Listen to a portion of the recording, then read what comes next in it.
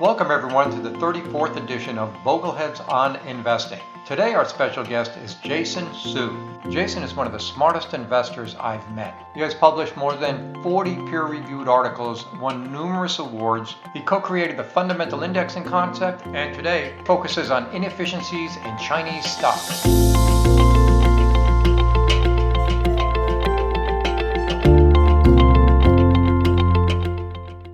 Hi everyone, my name is Rick Ferry and I'm the host of Bogleheads on Investing. This episode, as with all episodes, is brought to you by the John C. Bogle Center for Financial Literacy, a 501c3 nonprofit organization. Visit us at boglecenter.net and your tax-deductible donations are greatly appreciated. Today we have a special guest, Jason Su. Jason graduated with a degree in physics from California Institute of Technology, was awarded his Master's of Science in Finance from Stanford University, and earned his PhD in Finance from UCLA, where he conducted research on the equity risk premium, business cycles, and portfolio asset allocations. Jason has authored more than 40 peer-reviewed articles. He is Associate Editor of the Journal of Investment Management and serves on the editorial board of the Financial Analyst Journal, the Journal of Index Investing, the Journal of Investment Counseling, and the Journal of Investment Management. Professionally, Jason has been on the forefront of factor investing as one of the founders of Research Affiliates and now has taken factor investing to a new level as he applies it to the Chinese stock market. So with no further ado, let me introduce Jason Su. Welcome to the Bogleheads on Investing podcast, Jason. Glad to be here, Rick.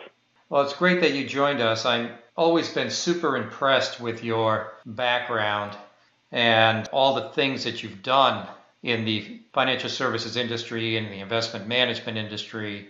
Been a very successful person, although I have to say you kind of fly under the radar in that you've done so much and you've got so many awards, but you may have fortune, but you don't have the fame, which is a little bit odd in a way, given who you are and everything that you've done.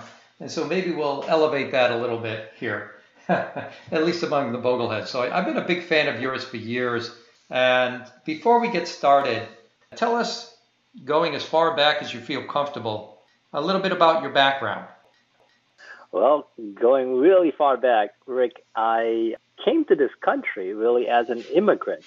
No, I arrived when I was 10. At the time, I spoke, I think, no English. But the country's been really, really good to me. I learned a tremendous amount.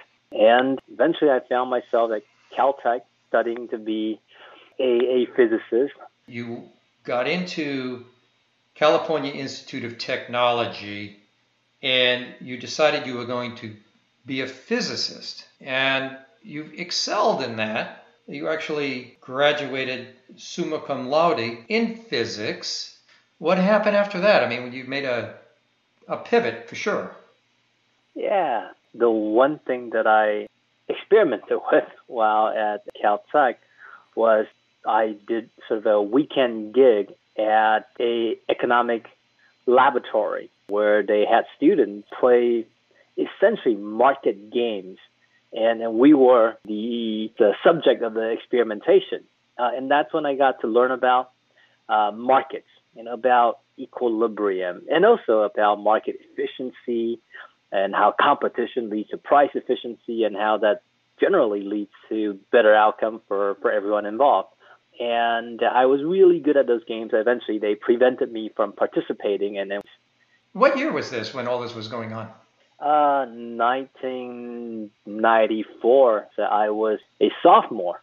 And then you decided after you graduated to pursue a Master's of Science in Finance at Stanford University. You've got some pretty good schools in your background. I decided to learn about financial markets, really be an economist and understand how this stock market thing work, how the capital market work, how that's relevant to the real economy, and I guess to how society are shaped as a result of how these markets interact. And then from there, you went on to get your PhD at UCLA. That's right. And what was your PhD thesis? So I was studying the differences between American households and Asian households. And the thing that I was trying to understand is, why do Asian households save too much and American households save too little? And as a result, what you see is Asian households participate in the stock market very directly and very meaningfully, and American households do not, right? The participation is very indirectly through their defined benefit pension plans or 401k. There's really very little of individual wealth outside of retirement plan that's committed to the stock market. So that was kind of the primary thing that I studied. Well, it's interesting, and we're going to get to this a little bit later on in the podcast, but it's interesting now that you've circled back to that with your new company in a way to try to capitalize on these individuals in the market as opposed to through institutions. I can see where you ended up going with all this is a little bit where you currently are right now. And without getting too far ahead, is that true? Yeah, I mean, I didn't know at the time that was going to be of any practical usefulness. Really, I was very much set on pursuing a academic research career.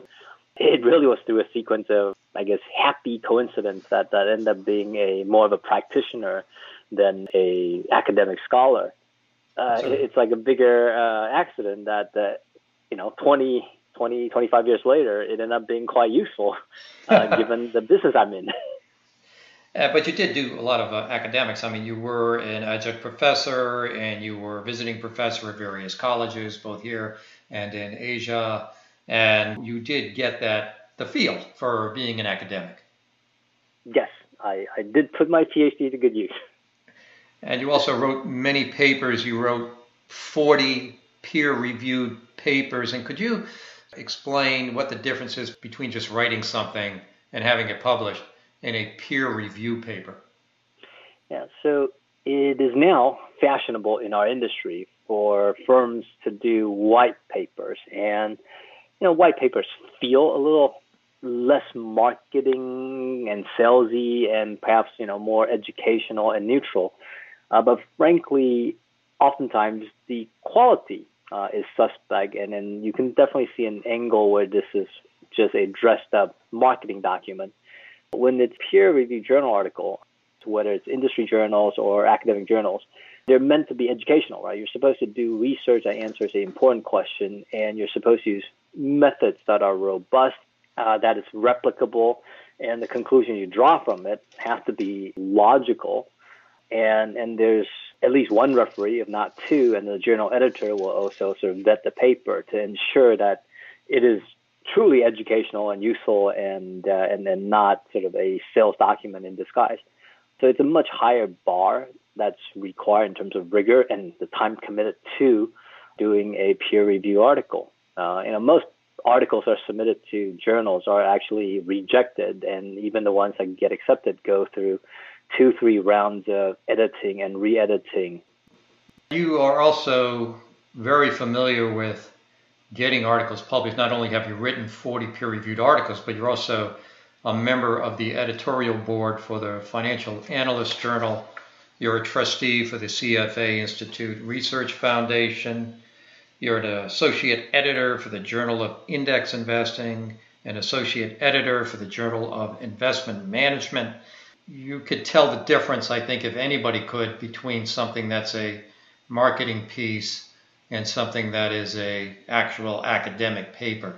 Yep, part of that is the PhD training, and part of that is also, being on both sides of the table. Writing something as a scholar, and of course, being the gatekeeper to ensure that only scholarly pieces sort of come through. And I've been doing that for about 20 years. Yeah. You also have been in the field. You've got a distinguished career, not only in academics, but also you have a distinguished career in the investment management field, first as the co-founder of Research Affiliates, and co-founded that with Rob Arnott. Could you give me a little history? Because I know Rob, and I've known him for many years, and he's an interesting character. But I'd like to know how that all came about. Yeah, again, as I mentioned, a very lucky coincidence. So I was at UCLA, really finishing up. That was my last year in the PhD program. And Rob had just sold and exited out of his last company, First Quadrant, and decided to volunteer at UCLA Anderson School. Of course, the dean was very excited having someone who's so well known and who at some point in the future could be a very meaningful donor to business school. And so we were put together to co-teach a class together because, obviously I've been a lecturer at UCLA by that time for a number of years. And Rob, obviously, someone with great war stories. So the dean thought that would be a great pairing. And so that's how we got to know each other. And, Rob is someone, I guess, at that time, still very young, had a lot of ambition and had a lot more left in his tank. And he quickly decided, he said, hey, I'm going to start something. And Jason, would you be interested in joining in the startup? And that's how we got started. Literally two guys in a garage because we didn't have office back then. And then, a Bloomberg. A living room and a Bloomberg. That's how I actually got started myself in the advisor business. So I understand where you're coming from on that. But that's interesting. And tell us originally about the focus of Research Affiliates. What is it that you were trying to do with that company? And then what did it evolve into? Like many startups that eventually succeed, what the original founder set out to do is often not what ended up being successful. So I think when Rob and I first got started, a number of ideas we tried. Like we initially wanted to offer software, actually, and it was way ahead of its time, right? It was a smart software to help wealth management platform to manage wrap accounts. So it would be very intelligent in terms of tax loss harvesting, crossing, offsetting trades. That great idea, probably ahead of its time, at a time when technology was a lot more expensive, a lot more unwieldy. So that didn't fly, but I still think it was a great idea, and later on others have clearly done a much better job with that idea. We then set out to do liability defeasance strategy, again, a clever strategy that played off of the way the yield curve worked, and we thought there was going to be great demand, but I think liability defeasance, back in the early 2000s was still a little too early for most pension funds. So again, a decent idea. I even got a seed investor to trial the program, but didn't actually go anywhere. Was almost a side hustle, which was sub-advising a asset allocation mutual fund, kind of a little pilot experiment for PIMCO. That ended up taking off and became a runaway success. And then, like I think what most people know us for, eventually we use the income from that product to develop fundamental indexing, which is what today, Research Affiliates, what Rob and I are probably best known for and likely will be best remembered for. I recall all of this because I was in the industry at the time and watching this happen. And to me, DFA, Dimensional Fund Advisors, had a real head start on this factor investing, fundamental indexing strategy, but you did it in an exchange traded fund form mostly, and you captured that market fairly quickly. Back in the early 2000s, ETF was a very new concept. A lot of people didn't know what it was, right? Because mutual fund at the time was the vehicle of choice. All the big ETF players of today didn't exist back then. And probably back then, they didn't want to do ETF. They thought it was a stupid thing to do. So very early on, after we wrote the paper on fundamental indexing, we were contacted by Bruce Bond and Ben Fulton. They started PowerShares. And they said they are looking for innovative indexes on top of which they can create ETFs on. And they knew it wouldn't make sense for them to do an S&P and compete with the SPDR. So they really wanted something that was very differentiated. And they saw our research paper that was published in the Financial Analyst Journal and said, look, this is it. And so, we met one snowing afternoon in New York, agreed to a deal, found FTSE, had FTSE basically convert our fundamental index methodology into an index. Just to clarify, FTSE is who? Yeah, FTSE is one of the largest index calculators in the world, owned by the London Stock Exchange. And they took your methodology and created an index out of it? That's right. It was one of the things that I looked at, and I personally said, well, this isn't an index, this is active management. And that was really a debate, back then. I know that ship has sailed because the SEC said, yes, it's an index. But back then, I can recall the mudslinging that went on between you or your company and Standard & Poor's as to what is an index. But I think that the SEC allowed all this to be called indexing, and there it was. Much different than what the slang became, and the slang became smart beta, which at first you embraced, but then later on it didn't seem like you were embracing it so much. Yeah, so Rick, I got to tell you the backstory to that.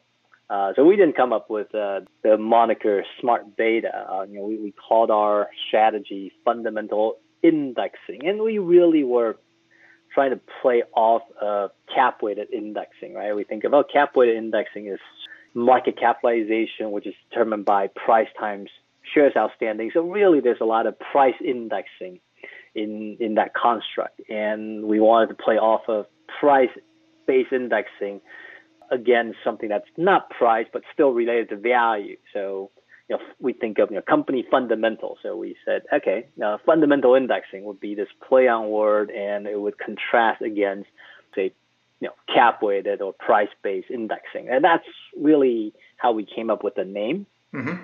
And like you say, most people didn't think what we created was an index because everyone had by that time come to accept that the index should be cap weighted because that's how S&P is built. And there's the paper by Bill Sharpe and others that talk about the merit of cap weighting as a index, as a portfolio construct. And so we were really swimming upstream against that established school of thought. And as we were talking to investment consultants, financial advisors, most people said, look, you got an active strategy. It's not an index. So you really shouldn't be in the ETF space because the ETF is really meant to track passive indices for people who believe in market efficiency. And so we actually had a lot of struggle in Sure. the early get-go. And I think I was part of that struggle. I was the one that's sitting in the audience raising my hand, yelling at you. Yeah. That's right. I do remember that. Well, anyway, it took off. I mean, fundamental indexing, I talked with Rob Arnott about this. I think it's an everlasting term. But the smart beta isn't because it kind of dirties the water and muddies the water, in my opinion. Okay, this thing takes off then. I mean, you start rolling like a steamroller with fundamental indexing due to great returns from value stocks after the tech wreck in the early 2000s. I mean, you're on the radar and things are growing. Can you just take us through that part of the growth of the company?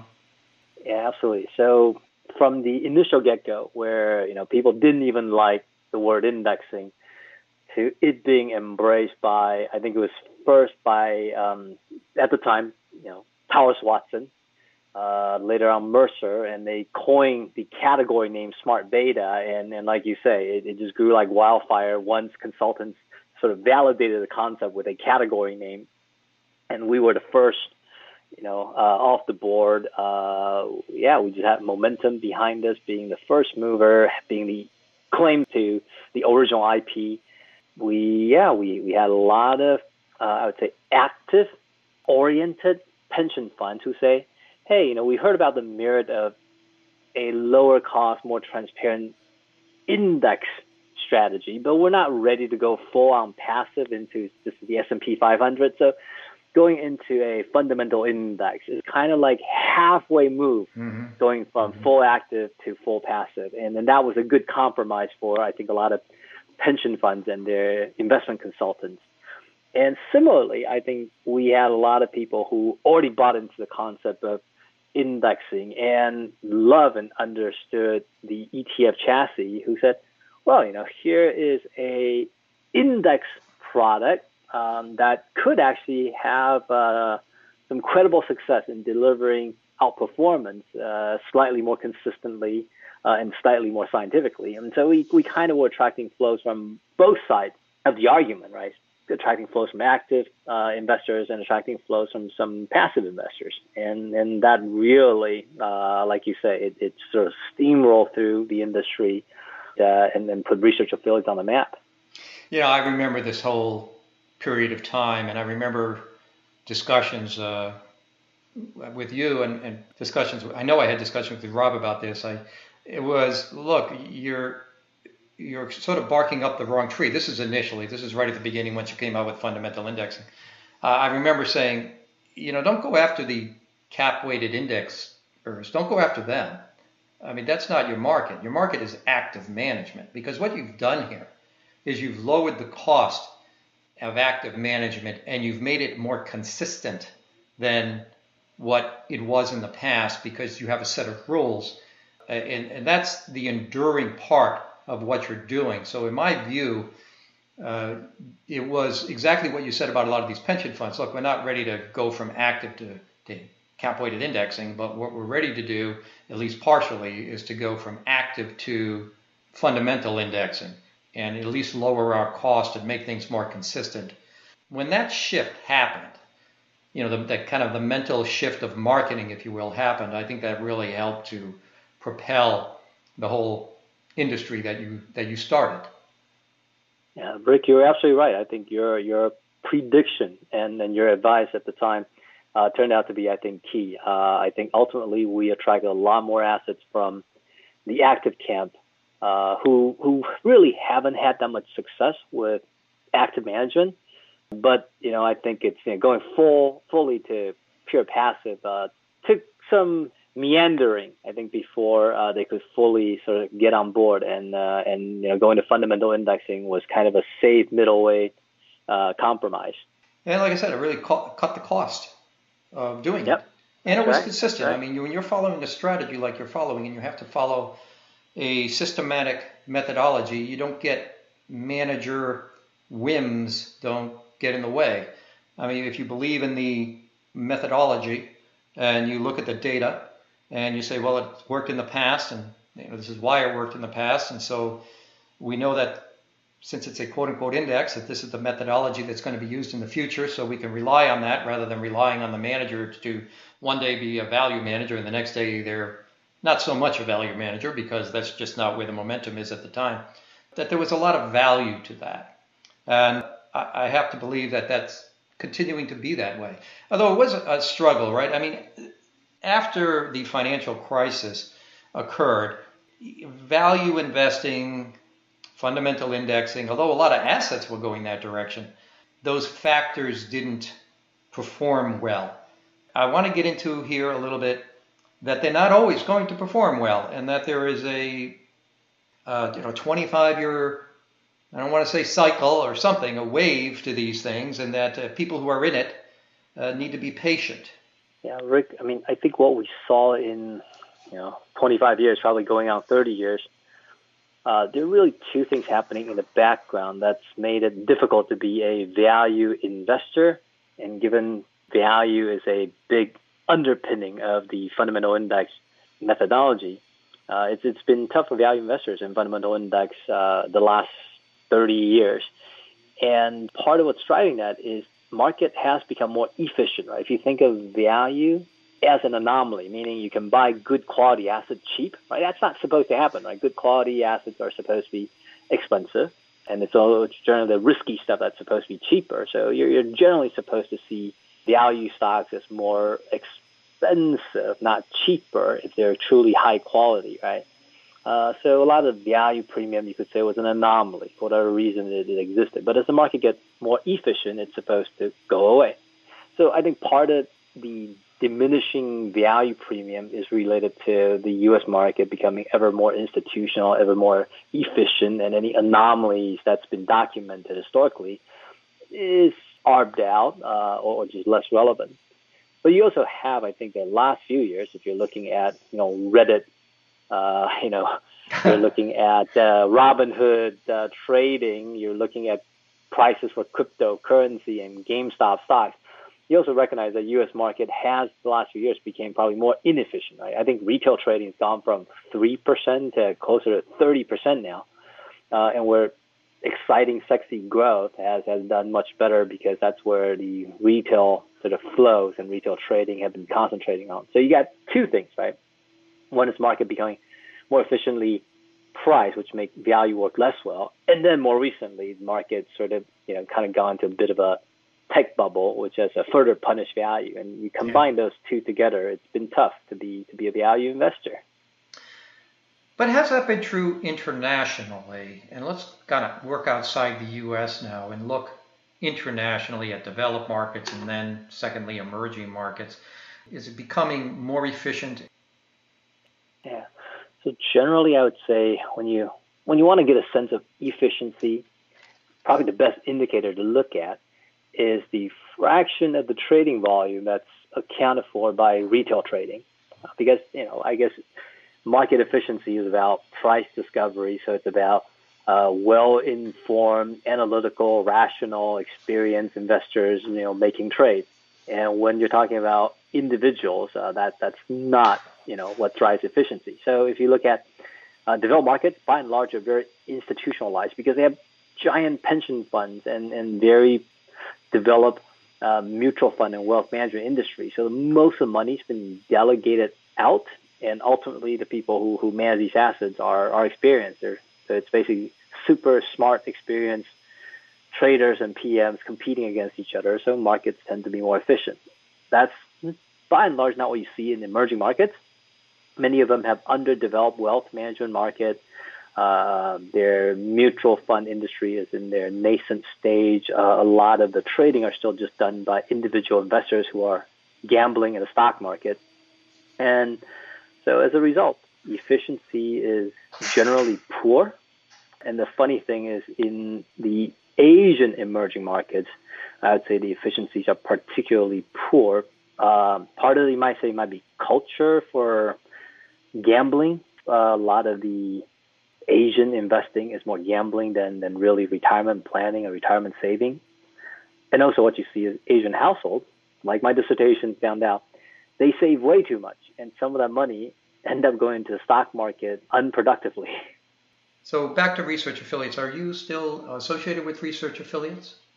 I'm associated with research affiliate as an advisor. So I exited, or I spun out of research affiliates in 2016 to launch Rayliant Global Advisors to focus on basically China. We are now a specialty China manager, working with large institutions as well as financial advisors to help them get access to all things China. That's my new focus now, and it's because that's where I think, as a researcher, as a portfolio manager, we could still create alpha consistently and reliably net of fees.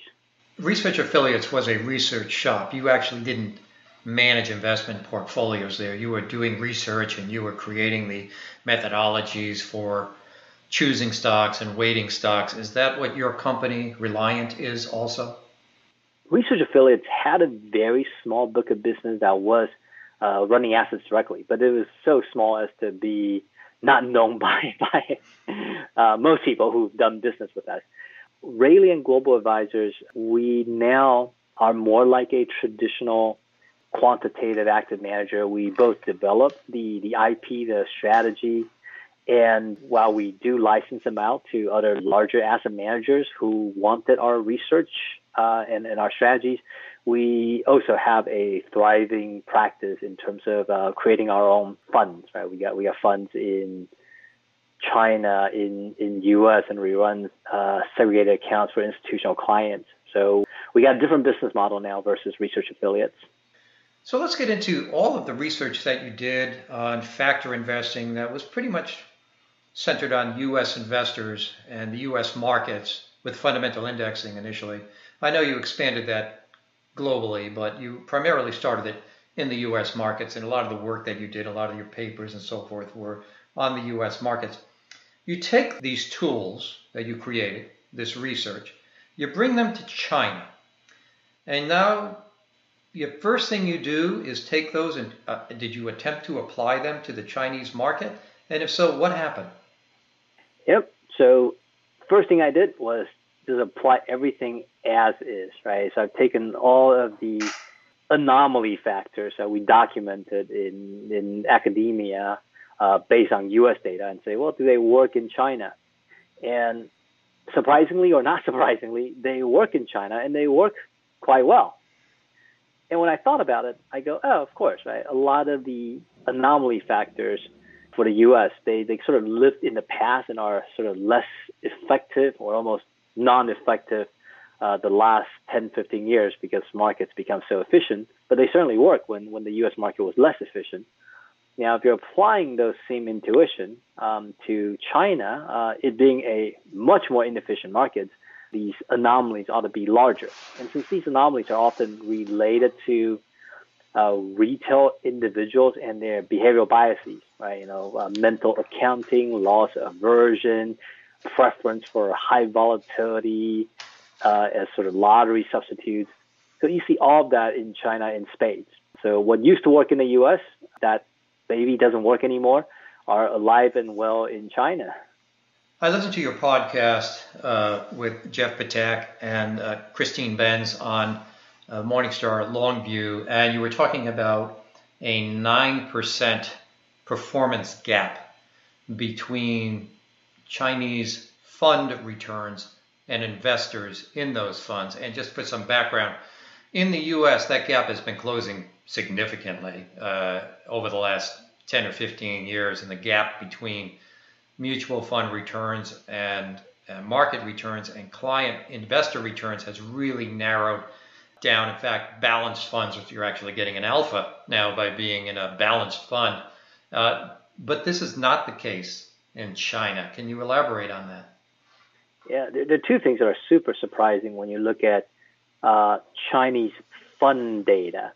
First of all, if you just track the average mutual fund in China, on a net of cost basis, they outperform by about 4% per annum. So this is adjusting for survivorship bias, obviously taking cost into account. So this is really net performance. And of course, that's not what you see in the U.S., right? In the U.S., net of cost, the average mutual fund underperforms. So that's Correct. The first surprising thing. Now, again, this, if you think about it, just tells you U.S. market very efficient. Therefore, even well-trained portfolio managers can't consistently beat the market. In China, it's very inefficient. So someone who's a trained money manager, he's basically extracting alpha from essentially retail gamblers. So that's the first surprising thing. The next surprising thing is the mutual fund industry in China is very underdeveloped, meaning most people don't trust mutual fund managers enough to buy mutual funds. They somehow trust their own skill more or prefer to gamble. And so as a result, they speculate in the stock market to obviously great detriment of their own wealth. So that's another thing we see in China. Despite the outperformance, mutual fund industry is in its very nascent stage. It's actually not grown very fast at all. I was reading a research paper that you put out, China's Got Talent, Fund Manager Skill and Alpha in Chinese Stocks. And you track the growth of the mutual fund industry. And back in 1999, there was a whopping 22 mutual funds for all of China. But by the end of 2020, you wrote, there was almost 8,000 mutual funds. So, and most of them were developed in the last, call it 7 years. How do you think this is going to affect the efficiencies, the market efficiency in China? So usually I would be on the side of competition will bring about greater efficiency. As I study more time with the data, what I have discovered when I look at this proliferation of mutual funds are really two things. One is most mutual funds in China are very concentrated. So unlike the U.S., where most mutual funds are benchmark huggers, right, where kind of, you're looking at closet indexers and therefore, net of cost, it's very hard for them to beat the index. In China, most of the mutual funds are quite concentrated. They would have enormously large bets on a sector, sometimes on a single stock. And you kind of think about, well, why does that happen, right? That goes against diversification. It goes against sensible portfolio management. The reason it happens is Chinese fund investors are very short-term oriented, meaning they look at mutual fund performance leagues table on a weekly basis, and they would buy a fund, and if they see another fund that had the better performance, the next time they pick up a newspaper, they would be trading out of their last fund to get into this new hot fund. And as a result, if you're a mutual fund company and you want to not lose asset, or at least keep the asset within your family of funds, you've got to constantly launch a new fund that's sort of flavor of the day, theme of the day, and that's very concentrated. So when the theme is right, you have insane performances. And so that's largely what describes the funds industry in China. So this funds proliferation hasn't brought about better price discovery or better competition. It's really just everyone is creating more and more extreme portfolios trying to benefit from the volatility effect so they can randomly become the best performer and gather a lot of assets. It does remind me of the mutual fund industry in the United States, say in the 70s and 80s. There was a lot of that going on. I think that Fidelity would create a fund based on whatever. It didn't matter what it was. We're going to create it and we're going to launch it because people want it. And even though the owners of that company would never put a dime of their own money in it, it didn't matter. They were in the mutual fund business, and if this is what people want, then we're going to give it to them. Now, that's not so much anymore in the United States. I think it's become too expensive to do that, and it's thinned out as far as the amount of money that's available, so it's almost become almost prohibitively expensive to do that. You still see some of that perhaps in the ETF industry, but just not as much as they used to be. But it seems like in China, this is what is going on. Yes, it is the mainstream practice. And so the fund proliferation really hasn't created a competition to lower fees or a competition toward sort of better practices in portfolio management that leads to then better price discovery, which then would lead to a more efficient market. So we're many, many innings away from getting to that outcome. Now, the market in China, if you want to use an index, I'm just looking at the China MSCI stock price index. There is a beta there, although if you look back from 1995 through 2001, this market collapsed about, it looks like 95%. And then it came roaring back from 2002 up to 2007 by I don't know how many multiples. And then it collapsed again during the financial crisis, and now it's been crawling back up again. Can you tell us a little bit about, beta invest? People who say, well, I get what you're saying about the inefficiencies in the market, and that if I used an active manager, that I might do better, but I wouldn't know, one active manager from another, of course, without, getting into your firm yet, of course. But, what if you just bought beta? I mean, would that work in China? So if you just bought beta, it would have worked out okay the last 15 years. Prior to that, not so much. Now the question is, well, is that just me cherry picking the last 15 years? Well, no, because prior to the last 15 years, beta is poorly constructed in the following sense. It was mostly state-owned enterprises. There weren't a lot of companies. And so when you kind of bought that beta, you actually really had just a very concentrated exposure to a few large state-owned entities. And then that, I don't think, is what you want to buy when you're betting on the growth of China, the transformation from being an export-oriented economy into a more consumption-based economy where you're hoping a very educated, hungry young workforce will drive productivity gains, right? The 15 years prior to the last 15 years, you just couldn't buy things like that. So it's really the last 15 years that you're starting to have breadth where the listed market is more than just state-owned enterprises. Actually, a lot of interesting smaller cap stocks that were purely, privately controlled became listed and were driving value and driving earnings growth. So I think the last 15 years is more representative. Still, last 15 years, of course, you still had the global financial crisis. You had the European debt crisis that had some spillover effect to China. You had China's own crisis of the 2015 with the credit crisis. But even through those ups and downs, the beta did deliver about a 11% return, compounded geometric return, which is not bad. So yes, the beta itself, even if you go purely passive, is decent. It's just a lot more volatile than, say, the S&P 500.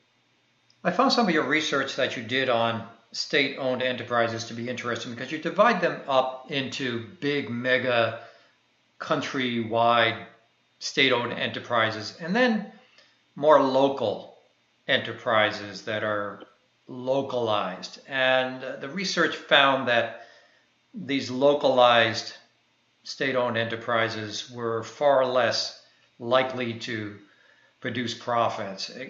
Could you dig into that a little bit for us? Yeah, I think most of us, when we think about state-owned enterprises, we tend to have this very negative view, right? We don't think of them as actually companies. You just don't see it as very efficient, nor do they really care about, say, stakeholder value.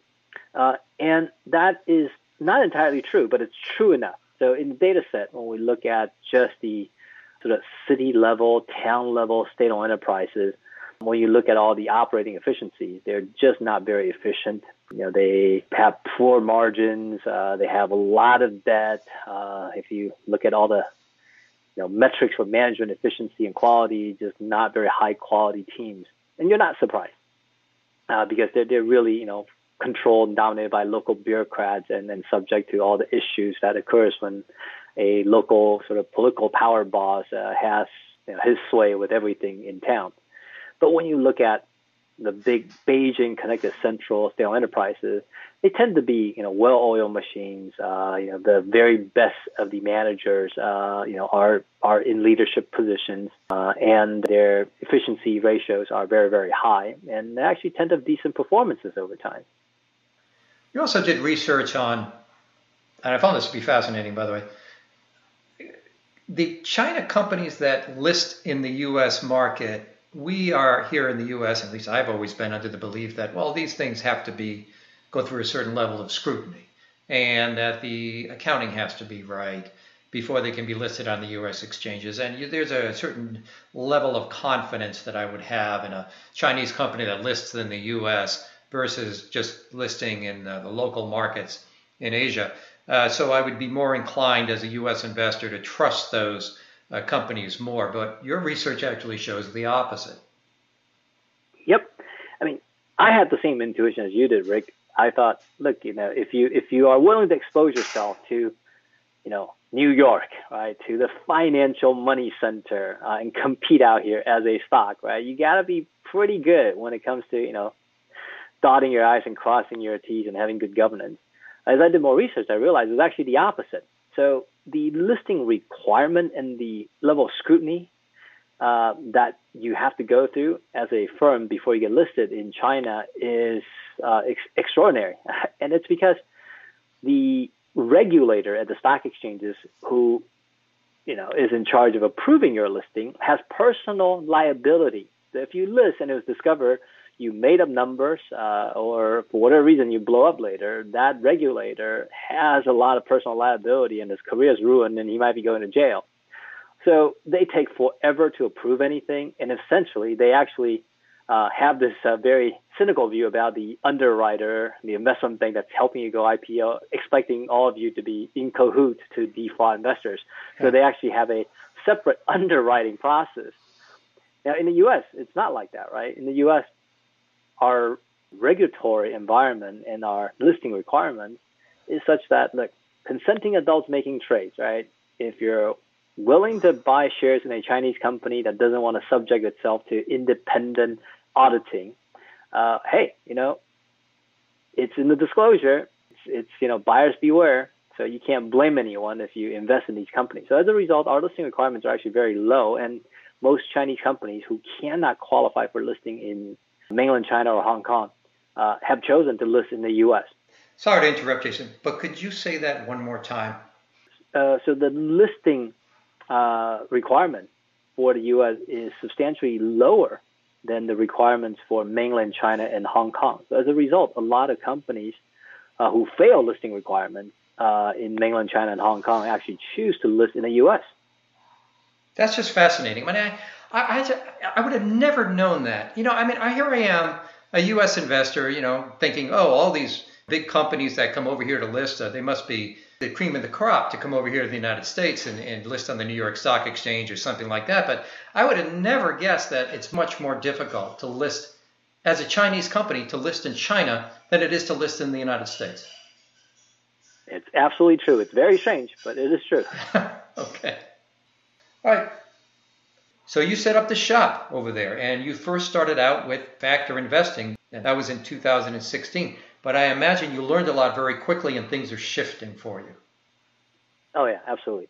So the first thing I learned was while many of these behavioral factors that we research and discovered in the U.S.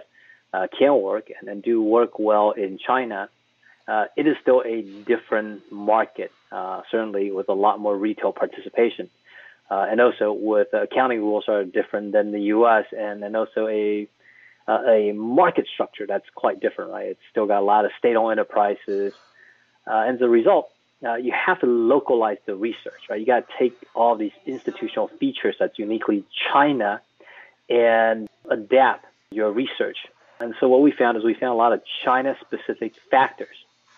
So again, they're behavioral in nature, but they exist in China only because either the data is available in China and not available in the U.S., so there just are more ways to characterize that behavioral bias, or they're just sort of features of the Chinese market that allow for retail individuals to express more of their biases. So what we found is you got to really have boots on the ground, know that market, learn the psychology, and if you do that, you'll discover a lot more factors. Jason, a lot of investors are worried about the ESG factors, which are environmental, social, and governance. In other words, look, a lot of these are state-owned companies. They're not going to report human infractions. They're not going to report environmental infractions. People don't want to invest in China because a lot of things are covered up. What is changing in China to make more disclosure, and can we trust it? Well, today, if you want to apply ESG to Chinese stocks, if you hold them to Western standard, by requiring them to be at the same level, clearly you're going to eliminate so many of the stocks as to make the portfolio very concentrated and perhaps one that is unlikely to produce return. But if you want to apply a rule which is more about the slope, meaning the speed at which they're improving, you'll find many companies to be great ESG citizens. That's because they're starting at a low base, and the increased global pressure and increased self-awareness in terms of why ESG matters has actually encouraged a lot of them to make changes. Part of that is because as society becomes more wealthy, frankly, there's very little difference between a Chinese parent and an American parent, right? They all want better water, better air, better food safety, better work environment for their children, and they're going to demand that as consumers, and they're going to demand that as regulators. So we're definitely seeing improvement, even though the level today is clearly not international standard. And the one thing that is additionally interesting is governance is certainly the one dimension of ESG that is highly correlated with return in China. It may be less so outside of China, but in China it's very correlated. I think it's true for all emerging markets. I think people who are more short-term oriented in the way they evaluate stocks tend to not care about governance, but in the long run it matters. So it's an underappreciated factor in China, and if you focus on firms with great governance, you often end up having great returns. So even without requiring that, most portfolio managers in China, and ourselves certainly included in that, are very governance focused, and that's critical in terms of driving portfolio value.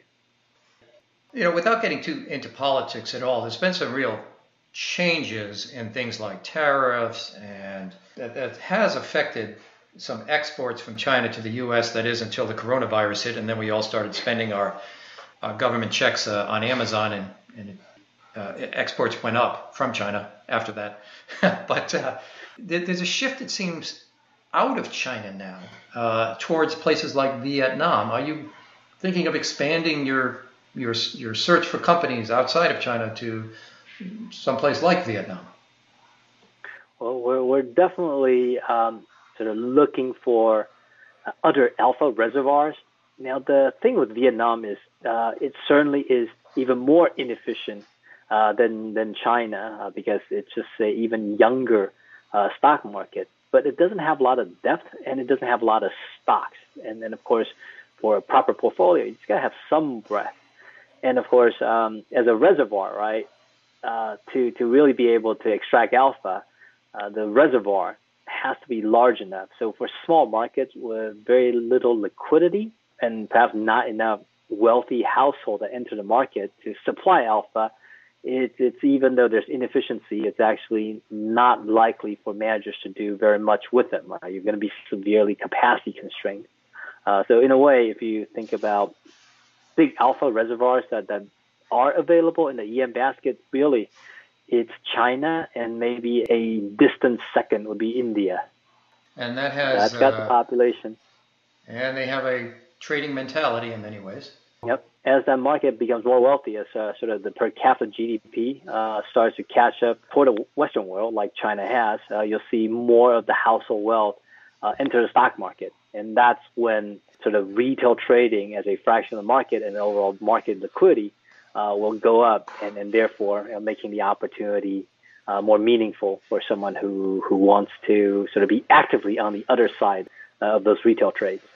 Well, it's really been interesting. Let's get to your company, and if our listeners want to learn about your company and what they might be able to follow you, where should they look?